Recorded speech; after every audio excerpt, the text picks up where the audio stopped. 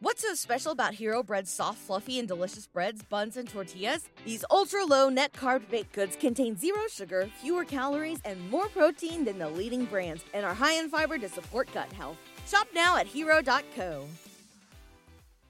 And welcome back to the Baseball America podcast, once again here on BaseballAmerica.com and iTunes.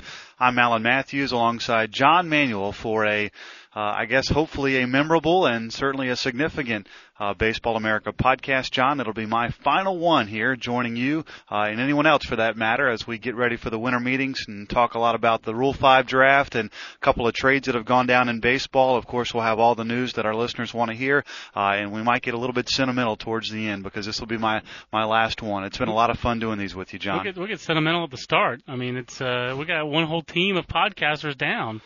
A year and a month into the podcast, you and Matt Myers, both going on, and it is. I will get sentimental at the start. I think that our podcasts are cool things that we do at Baseball America, but I also think that, this is a new media age, and I think that Baseball America is adjusting to the new media age. Our website is clearly a big part of what we do, but I think the podcasts we try to have fun with it and not take it too seriously. But I also hope that people realize if we wanted to take it seriously, I think we could, because you have all kinds of broadcast experience, and I think you brought that to the podcast. But beyond that, I mean, it's gratifying, frankly, to have been one of your managers and your peers, and to see your growth as a journalist in 5 years, to get verklempt on you. That really is gratifying, because I do feel like I helped you do that. Mm-hmm. And it's extremely gratifying for Baseball America to have organizations, and I will stress plural organizations, validate what we did by sending you on the road aggressively to make Prospects Plus the service that it is. And I feel it's a really quality recruiting and scouting service of amateur players. We professionalized it. We have brought it up to Baseball America standards. I say we, and that really means you. And that has been validated by organizations seeking to employ you as a scout. And the Colorado Rockies have hired you as an area scout, and I'm proud of that for Baseball America. Mostly I'm proud of you. You earned it, and I'm really excited for you. So, thanks, John. So it is sad from our standpoint, but that's for real. I am very proud of you. Well, thanks, man. There's no question that one of the qualifications to work here when I started 5 years ago was a passion for the game. And while I was extremely short in writing and baseball knowledge, I was I was full of passion for the game, and I wanted to learn. And the first day I stepped into the office, I was completely overwhelmed, a little bit shell-shocked by the amount of knowledge that was thrown around in here.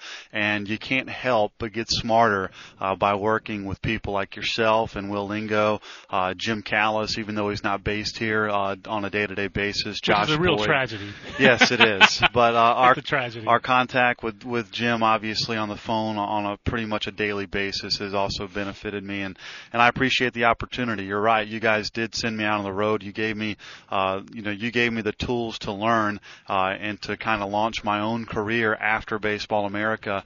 In just over 5 years, you're right. There was a handful of teams approaching double figures in some points this summer that had approached me inquiring either casually or seriously about scouting. It was something that I love to do. I love to be in the field. I loved learning more about evaluating.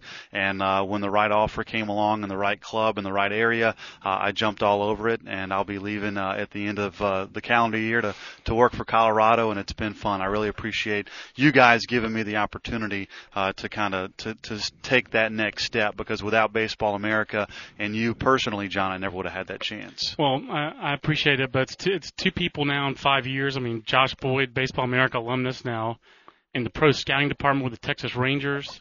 He's got players on the way in the Padres organization that's working as an area scout. And, to me, it just, again, it's a new media age, and there's a lot of new baseball media out there, but, there were many challenges to baseball. It's inexplicable. Our survival is inexplicable.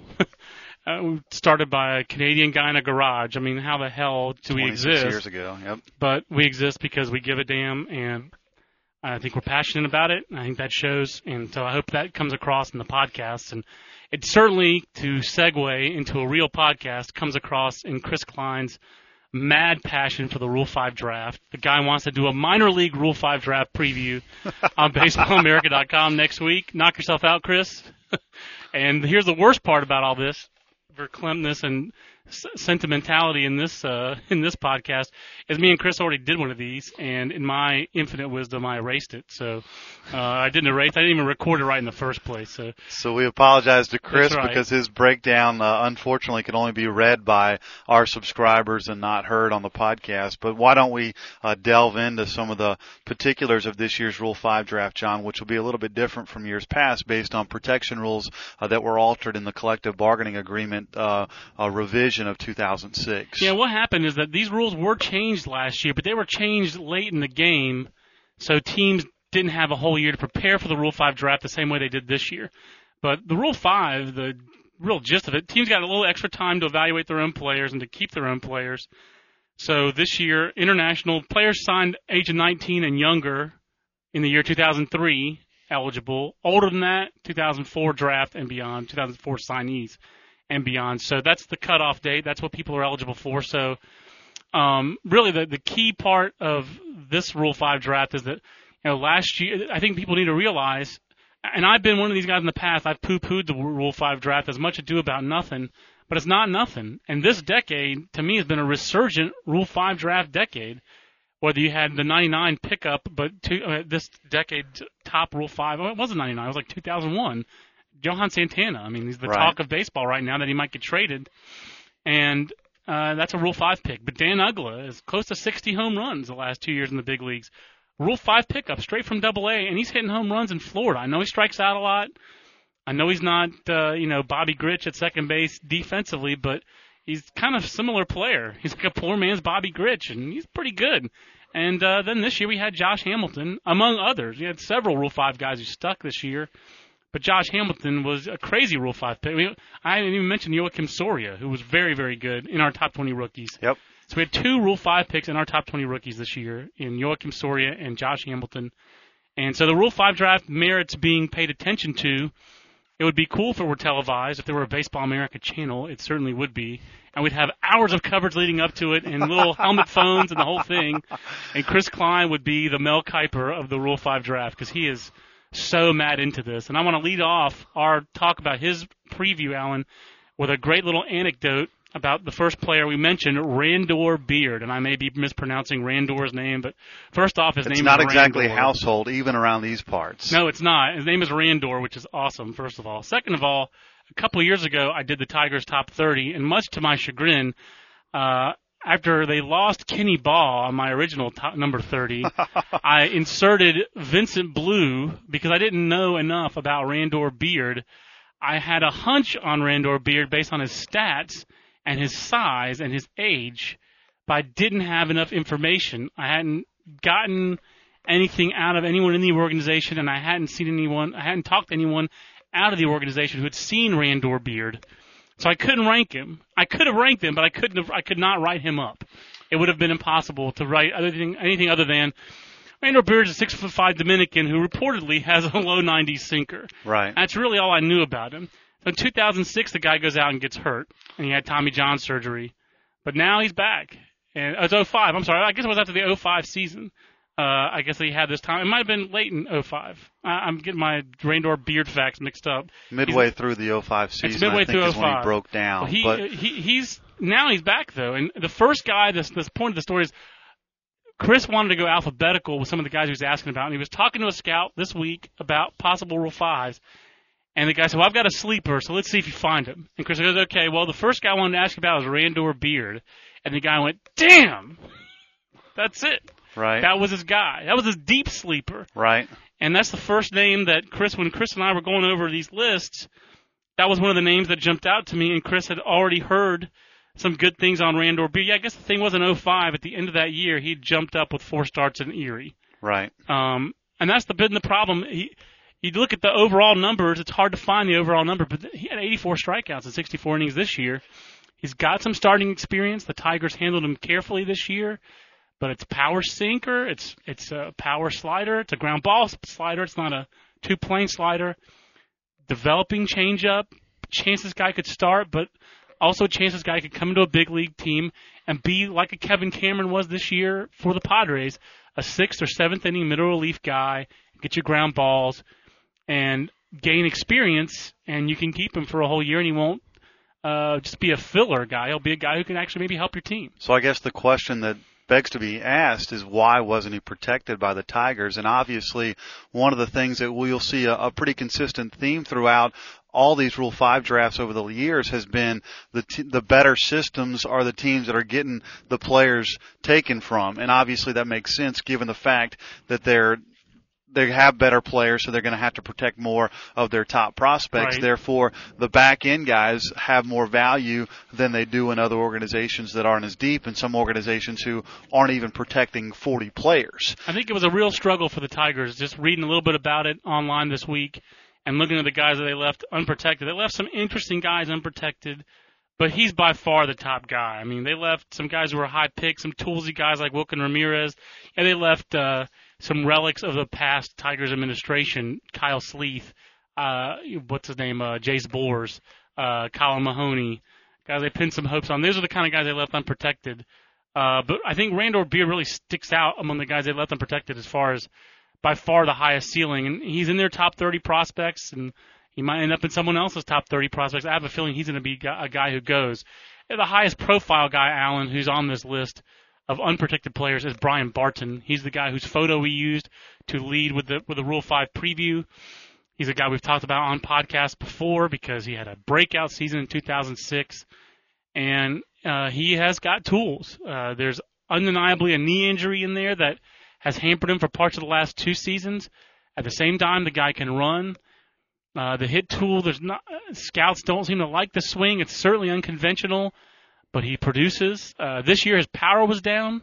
It's a big concern, I think, is this guy just an extra guy? In which case he still might be a valuable Rule 5 guy, but he'd make more sense as an extra guy if he were a left-handed hitter rather than a right-handed hitter. Right. And if you're looking for a fourth outfielder type, maybe Garrett Guzman of the Twins is more your Huckleberry, a left-handed hitting outfielder kind of in the Orlando Palmeiro mode. A little bit less center field than Orlando Palmeiro was in his heyday, but a little bit more power than Orlando Palmeiro. And right. He's a useful 200 at-bats a year player. So, yep, and he's got the key ingredient. That's the run tool. When you think about Rule 5 Agreed. drafts, and there might not be a player who can play every day, you lose an awful lot of value unless you can come off the bench and hit a home run, or you can run. You can steal a base, and you can do some things in terms of your defensive versatility that's going to add value to you, because a one-dimensional extra player, whether it's an infielder or an outfielder, ain't doing many teams a whole lot of good, then they're not going to get as much interest in the Rule 5 draft. And for that reason, to me, Deory Hernandez is the best position guy on this list. And I know bring him up. He's a guy that you talked about in the Southern League list, Alan, where you talked to some scouts who really liked him. And this is a guy who has been in the Braves top 30 in the past. But he's not just an extra guy. It's something he's got some offensive upside. There's no doubt about it. And unfortunately, in my case, I did talk to a couple of different scouts, but it wasn't across the board. I don't know. I guess maybe I was so excited about doing the League Top 20, doing pro stuff after an entire summer of doing amateur coverage that I went a little bit overboard. I think I wound up interviewing about 9 scouts who had Southern League coverage. I hope that list looks good in a couple of years. It oughta, unless these guys were just really snowing me on. I'm thinking the same thing. Like if I've talked to 11 guys about my Mets list, it better be right. Right. I mean, 11 guys. And frankly, of all those scouts, there were only 1 or 2 that liked him, but they really liked him. In fact, I had one guy who said he was tempted to run him ahead of Brandon Jones on the Mississippi list, and he had Mississippi for like 12 games. Wow. So he got a good look at this liked kid. Him better than Reed Brignac, and for then, example. Yeah, much exactly. higher profile prospect. And then 2 weeks later, I run into Kirk Kemp, the first-year farm director for Atlanta, when he's in town. Richmond's playing Tampa Bay, the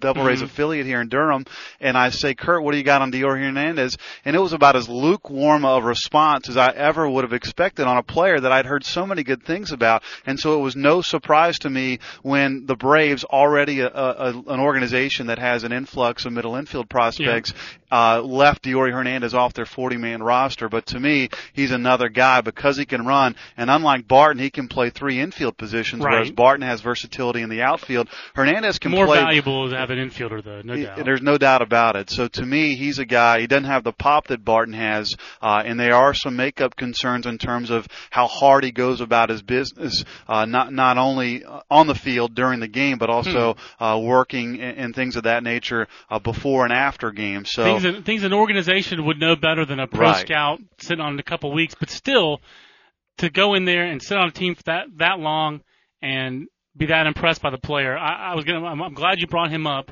because he's a guy who he's the best infielder on this list for sure, and that's including, we didn't even include all-time John Manuel personal cheeseball Van Pope, who the Braves also did not protect. Really? I love Van Pope. I love the tools. Number 1 in the Central Illinois Collegiate League in 2003. Top 10 prospect that summer. I would rather watch Van Pope take infield than go to an NFL game. I love Van Pope. The guy can really throw, Pope. and it is fun to see a guy. You and I have talked about this, who can really throw. The tool probably not nearly as valuable as it is fun to watch. Man, he can really throw. You can see why scouts go a little crazy about the throw tool sometimes when you see a guy like Van Pope who does it easy and the ball just has easy carry and. Yep. Anyway, Van Pope might be a Royals option because he's got some raw power, and of course Dayton Moore likes him, and Lonnie Goldberg, who signed Van Pope as an amateur, now works for Kansas City. So who knows? Hey, why not? And one last guy we have to make sure we mention here is Layson Septimo. I wish that he played for the Yankees so John Sterling could say his name. But Layson Septimo, Chris wanted me to make sure to mention. This is all Chris Klein's information. Except for the Diogo Hernandez, by the way. The rest of it's mostly Chris Klein's. But Layson Septimo, converted outfield joker in instructional league. He has never pitched a professional inning. He's only, in fact, if Chris remembers correctly, he thinks that Layson Septimo didn't even throw an inning in an instructional league game. It was all on the side. But that scouts who did instructs scouting and coverage of the Diamondbacks in Arizona reported triple digits on Layson Septimo. So, and it's guys who I guess already do that organization and had seen him and written him up as an 8-arm in the outfield. Okay. So Layson Septimo is, to me, this year's Pedro Strop, because last year Pedro Strop was a converted shortstop, Pioneer League. A lot of buzz leading up to the Rule 5, but no one could pull the trigger on a Pioneer League guy with a half season of pitching. Went up late to Asheville, I think but hadn't pitched enough at the low A level to get that exposure. Right, it's been half season. And a lot of scouts had already shut down their pro coverage by the late August weeks. Right. So he hadn't been seen quite as much, I don't think. So they're interesting. There are a lot of interesting guys on this list to me. I mean, Kyle another Asselton, Rocky and Sam Deduno, another live arm right-hander. Absolutely, and there's some conflicting reports about his health. He came back from winter ball to Denver to get examined. Depends on who you talk to, who you want to believe about his elbow. Carlos Guevara is the stat guy. A lot of strikeouts. If you're looking for a bullpen guy, he could be a guy. Screwballer, correct? Screwball guy, Mike Marshall guy. I mean, hey, Brett Smith of the Yankees was in Double-A. A lot of people saw that Trenton team. He was probably the 5th starter, but that's because the first 4 were guys like Jabba Chamberlain, Ian Kennedy, Alan Horn, Jeff Marquez. This guy was a high-profile guy at a UC Irvine. It's average fastball. It's 3 average pitches. He threw a no-hitter in the Eastern League this year. He's got some upside. Preston Larson's an ex-high pick who's had some arm problems but has shown big-time velocity in a relief role, the Tiger system. They're always interesting guys. Dusty Hughes, the American Dream, Dusty Hughes, if I may throw a little NWA reference out there. Threw a no-hitter in the Midwest League in 2004 and is a short left-hander with who spins it and has average fastball velocity and pitched very well in the Arizona Fall League. So there are a lot of guys. To bring it full circle to the Verklempt moments at the beginning of this podcast, Chris Lubanski, not protected. Your first story ever at Baseball America. First ever story, yep. Chris Lubanski, a completely different player from the guy that you talked about in 2003. Yep, when he was in high school and was supposedly one of that great bumper crop of high school outfielders that included Delman Young and Lastings Millage, and Chris Lubanski's name was mentioned every single time those other 2 guys came up out of that class. I think 4 overall, John. Just a super kid and just hasn't been able to refine his swing and approach in pro ball and has really struggled. The tools aren't showing up. They haven't translated. The Royals, I'm sure, are pulling their hair out in terms of trying to figure out a way to get him to grow into those tools that were once present and unfortunately not protected. And who knows, Josh Hamilton, was a Right. huge surprise a year ago. Sometimes guys pop up in that Rule 5 draft, as much diligence as Chris does on this stuff, that even Chris had no idea we're going to get absolutely. popped. So we it's had very no clue. unpredictable. That's part of what makes it so fun to me.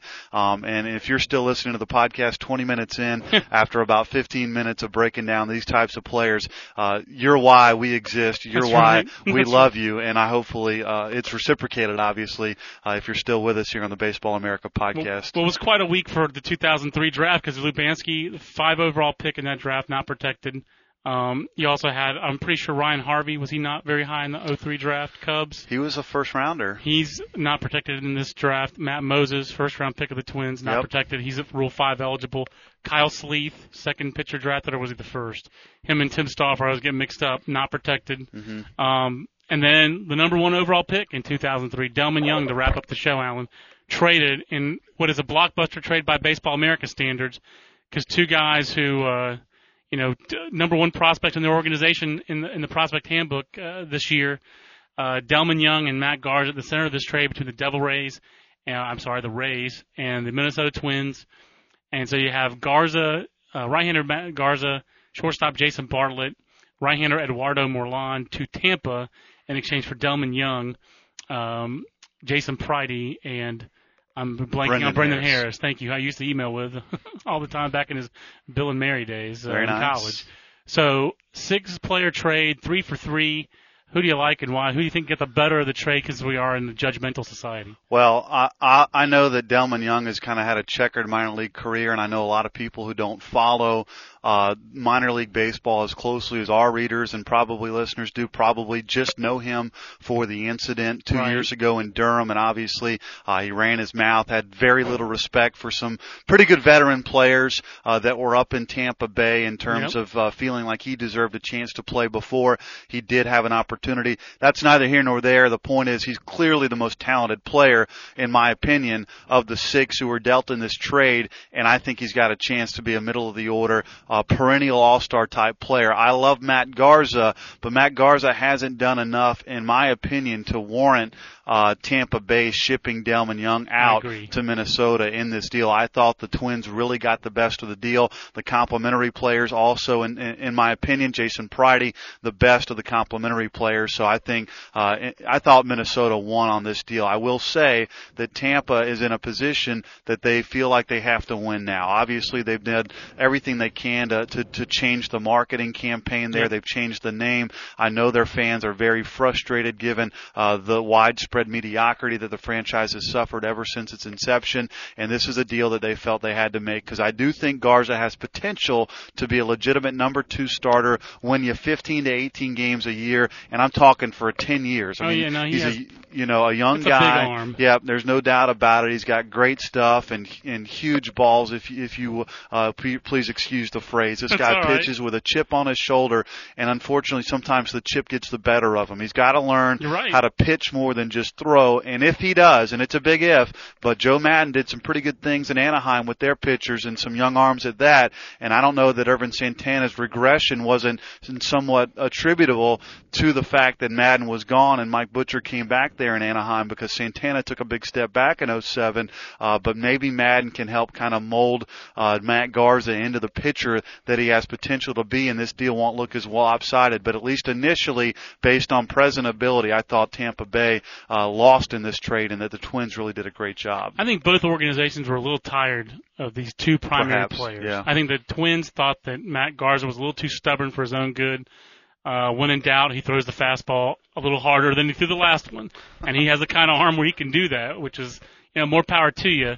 I will take my chances with a guy who throws 97 in the 7th, 8th, 9th innings like Matt Garza can. That said, I think Delman Young would still be a Tampa Bay Ray if he'd handled the last weekend of the season better. But when he blew up and talked about walking out on that team, pulling a Sammy Sosa basically toward the end of that season, I think that Joe Maddon said, this is it. We've put up with enough. We've tried everything.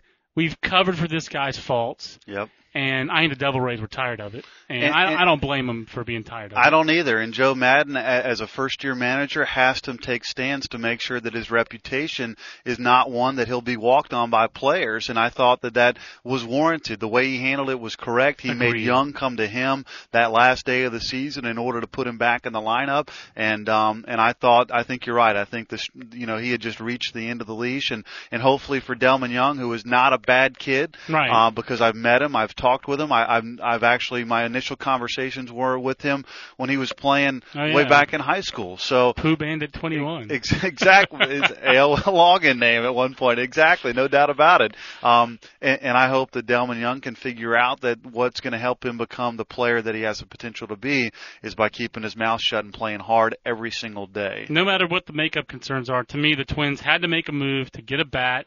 And you get a right-handed bat, a profile right field bat to put in between Mauer and Morneau.